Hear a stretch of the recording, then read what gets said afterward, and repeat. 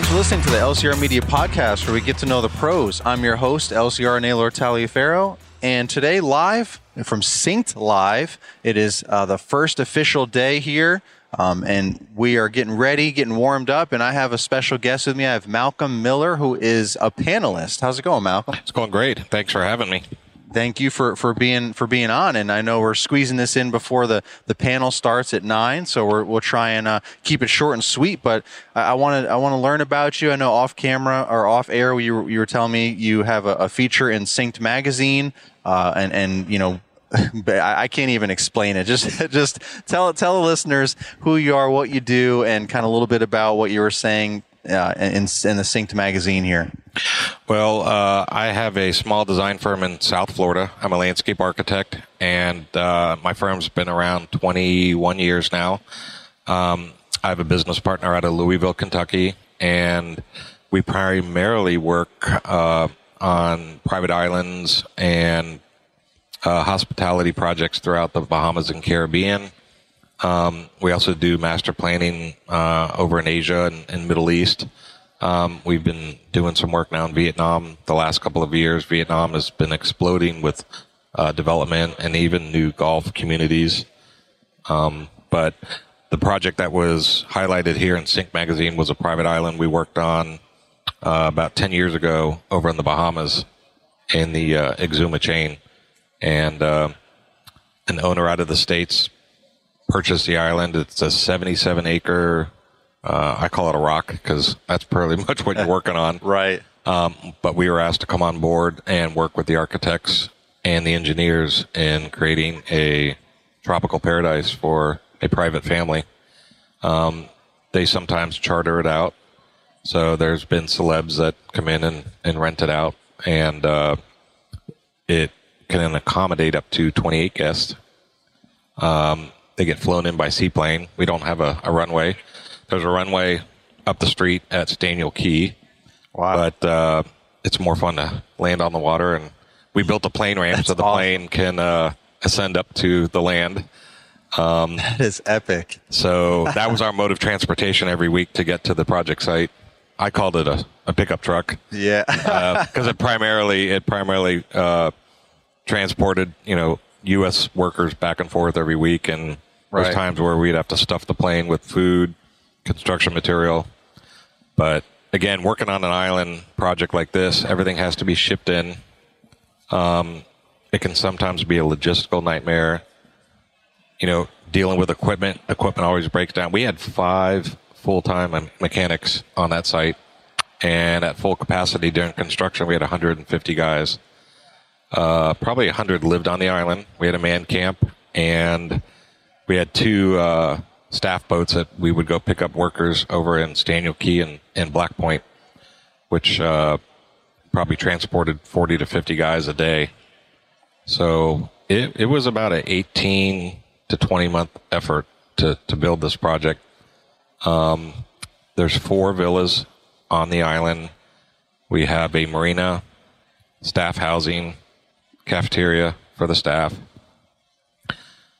Some of the notable things on the island where the owner, who was a math professor by trade, also had a hedge fund company which helped fund the project, but he was very involved and interested in renewable energy. So this was a one-of-a-kind project for the Bahamas, never been done before, and we introduced putting in wind turbines and solar panels. Wow. And that helped alleviate burning diesel fuel to run for electricity. Yeah. Again, on an island, where do you get your water? We built cisterns to collect the rainwater. Nice. But to supplement that, we would have to put in water makers or reverse osmosis machines. Yeah. Those take up a lot of power, and it takes upwards of 30 to 35 gallons of seawater to create 1 gallon of fresh water. Wow. During construction was challenging because concrete uses a lot of water, and I was planting dozens of trees a day. I told the architect and owner we needed 10,000 gallons a day minimum of water. Mm-hmm. Well, we could only make 8. Jeez. And that's not including using water for staff, concrete. So during construction, we did have to install additional water makers and build extra large cisterns to handle those capacities. But, in the end, it's just one of those once of a lifetime projects that you learn so much on. And again, being on site, I was on site probably 18 months every Monday through Friday. Sometimes I'd stay the weekend. But you have to wear a lot of hats. Yeah, I can imagine. And manage crews, hardscape crews, softscape crews, maintenance. And I brought a couple guys in that I work with throughout the States, some guys I went to college with. So we had a pretty good management staff and site staff. I've been working in the Bahamas over 20 years, so I had other relationships with locals. So I brought guys in from Exuma, Nassau, Eleuthera, all over to help manage the local, staff team and all that. And then even after we opened the doors for the owner, there's always post, construction and maintenance and ongoing. So I basically literally had to train guys to maintain what we just spent all this time creating. Yeah. And so I'm not as involved as much today, but we were pretty much there probably every other month after even opening the doors, and we'd come in and, again, teach landscape management practices, water conservation. When you build a project like this, there's always requirements from the government, and some engineers out of NASA, they created an environmental impact assessment report. It's called an EIA report. Yeah. So when the construction started, I studied that front to back, and we tried to follow those guidelines from A to Z to try to make this, one-of-a-kind type project. Do you want to save time and energy while increasing profits? Make your truck do the work with TruckMate. TruckMate attaches to any standard pickup truck hitch with no modifications. Remove the tailgate and turn your truck into a material dispensing monster. With the push of a button, you can pull material like mulch, stone, and topsoil from the truck bed and convey it in either direction directly into a wheelbarrow in seconds. Now you can have one man take one truck to knock out some of the small jobs in no time. The conveyor can also be removed from the tarp roller, allowing you to unload any material right onto the ground. This could be handy for dumping debris or firewood deliveries. TruckMate can pull more weight than even your truck can hold. Plus, you can still attach a plate-mounted hitch to pull a trailer if needed. Think of all the year-round uses for this truck attachment to make your business more productive and save your back in the process. This is perfect for small residential lawn and landscape businesses. Head over to mulchmateusa.com and save $400 on TruckMate with the promo code LCR. And of course, the link will be in the show notes. LCR not only uses the TruckMate, but he gives it his highest endorsement. Welcome to Toro Tuesday. This week, I wanted to focus on probably arguably one of my favorite, if not the favorite, multi-force attachment. It is one of their newer attachments at the time of the recording of this. It's called the Mulch Force. So it's the multi-force Mulch Force, a little bit of a tongue twister there if you say that a bunch of times fast, but it's, as it says, all about mulch. It's not meant for you to be putting heavy things like rocks and dirt and things like that. It's really specifically meant for mulch, which pairs up nicely with turf care. I mean, you're cutting people's grass. A lot of times they're asking you if you can freshen up their mulch beds or install fresh new mulch, regardless of what time of year you do that in. Instead of using like a powered buggy or a powered wheelbarrow, or even I've used in the past dingoes, Toro dingoes with the, get the biggest bucket attachment they have, and you just scoop up the mulch and you just drive it to where you got to go, dump it, and it's basically, so you don't have to push the wheelbarrows, especially if it's long distances and if it's uphill and so on.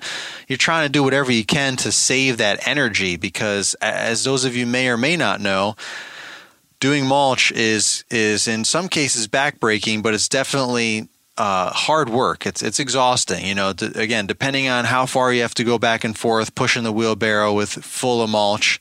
You know, if you have bigger wheelbarrows, it's going to be more mulch you're going to fill it up with. It's even more, but you're going to take less trips because you're being able to transport more mulch.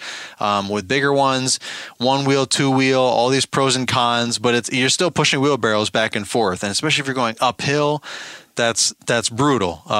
You'd rather be going downhill, you know, with the full wheelbarrow and then uphill with an empty one. But either way, you're just exhausting yourself, wearing yourself down, anyone that's working with you or for you. So anything that you can do to eliminate that or alleviate that is going to increase your productivity.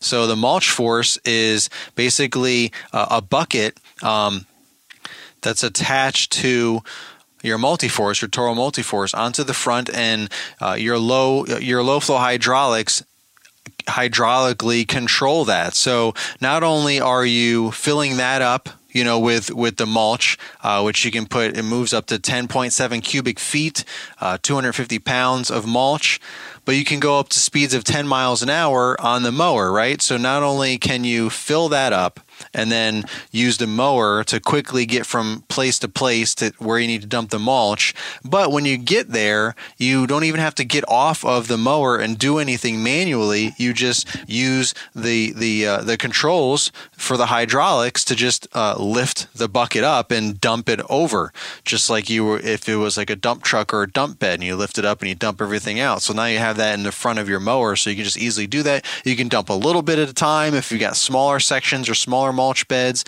You know, they're not that wide or deep or whatever, and you just need to dump a little pile here, a little pile there, or you can just go right up to a big open mulch bed and just dump the entire thing in there, back up, you know, close it back down and go ahead and drive back to the mulch pile and fill that back up. So to me, this is such a time saver, such an energy saver, which increase your profits because you can get more done with less time, less energy. I mean, you can really, especially if you're a solo operation, just having this alone is going to help you get more mulch jobs done. Yes, you still got to get out there and spread the mulch, but that's, you know, then that's all you got to do is spread the mulch. That's half the battle. You're not exhausted from pushing the mulch back and forth, you know, with wheelbarrows, getting it from point A to point B, and then having to spread it all.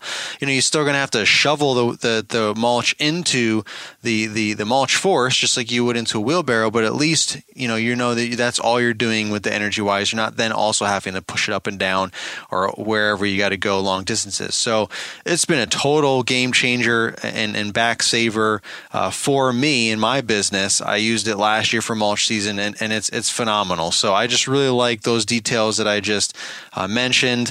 If you want all the visuals, again, as always, if you want to see what it looks like, see it in action, little video clips, things like that, you can go ahead on the link in the episode description for Toro.com. That'll take you right there to check out everything you need to know about the mulch force. Yeah. How long did this project take? It took over 2.5 years. Wow. To build. And like I said, everything has to come in by ship. Yeah. Well, there's times when our ship would get stuck a mile offshore because if you've ever seen pictures of the Exumas, there's an ocean side and then there's the west side of the chain. And there's certain passageways where you can take large boats and vessels. Well, when you're, shipping 200 bags of 1-ton concrete, it adds a lot of weight to boats. Yeah. So there's times where the boat would get stuck on sand, and they'd have to go out with another boat and offload the boat to lighten the load and bring them in. And so that would halt construction because we're waiting on concrete. Yeah. I'd order tankers full of boulders and gravel from other islands, and jeez, I'll be there Thursday. Well, sometimes it wouldn't come for another week. Wow. So you got guys scheduled, ready to go, and you're flying them in there, and you don't have the material. And it's one of those things where you got to look way far ahead, and it's not like you can just run down to Home Depot and go down. Yeah, you got guys. you got. That's one of the guys I brought down to work with me. Nice. Yeah, I mean it's a whole other level when you have like guys. Are like stressed out about, just getting guys to a normal, quote unquote, normal job site. It's like a whole another level what you're talking about, getting people to this island and make sure materials are there and this and that. And it's a lot of setbacks, like any little delays could be more massive than what we would normally have to deal with. Like I said, we would have to fight just for water. Yeah. And when I would need to go fill my water truck up, the guys were like, no, we got to do 10 truckloads of concrete today. Yeah. I'm like, well, where am I going to fit in? And as everyone knows, I'm the one planting all the live material. I need water every day. So that posed a lot of challenges. How did you get to this point? We're going to have to start wrapping up in a little bit because you're about to be one of the panelists. Yeah. But how did you get to this point, Malcolm? Like, people are going to listen to early, this, like, early in my career, I worked for a large landscape architecture and planning firm, EDSA, out of Fort Lauderdale, and EDSA does work all around the world. In fact, while I was there in the late 90s, we opened an office in Shanghai, China. We had an Orlando office, and they were just breaking out, I think, another office up, actually out in Santa Monica, California. So working in an office like that, it was about a 150-man firm at the time. And again, like I said, they're one of the 800-pound gorilla of landscape architects. So I spent a lot of time working on projects like Atlantis over in Paradise Island. Nice. We vacationed there. That's a beautiful place. It is. Did some work over there? Holy cow. Yeah. I wasn't involved with the initial design phase of it. Right. They built that project and design build in 18 months. Wow. For the Kerzner Corporation. Wow. And you can kind of see what they've dovetailed into that today with the work now they're doing across the globe. Yeah. And so through those relationships and other guys that I worked with at the firm, some of us have kind of bounced off and opened up our own shop. Obviously not as big and as that office. Right. But, and I also do a lot of local work around South Florida, but just through relationships and, keeping your name and just bouncing around the islands. There's only so many people that do what we do. And once you get a couple projects like that under your belt, kind of makes sense for anybody else coming in to at least talk to the right people to know how you build things like this. Yeah, 100%. Well, Malcolm, I appreciate you coming on the show. Again, I know, we're going to be getting ready for the panel, so I don't want you to be rushing at the last minute here. I appreciate your story. And where can we connect with you for, to just follow along and see where, obviously, there's Synced Magazine, talks about the project you've been talking about and shows pictures. But what are there any other where places we can go check things out and follow along? Yeah, my company is called Landform Design Group, and my website is www.landform-design.com. And you can check us out on there, or you can Google Landform Design Group. My phone number is 954-461-6191. That's my personal number. Text me or call me. Nice. I get people calling me from all over the place wanting to do something. And, the greatest thing about doing what I do, every project is different. So it's not too monotonous, although projects like Over Yonder Key was monotonous. Yeah. But, it's a passion of mine to not only be part of a project like this and others, but to watch it flourish and grow throughout time. Yeah, for sure. So, but thank you, Naylor. Thank you, Malcolm. It was great meeting you, and I'm sure we'll be talking a little bit more later on today, and I'll let you get going to your panel. Thank you. Take care. You.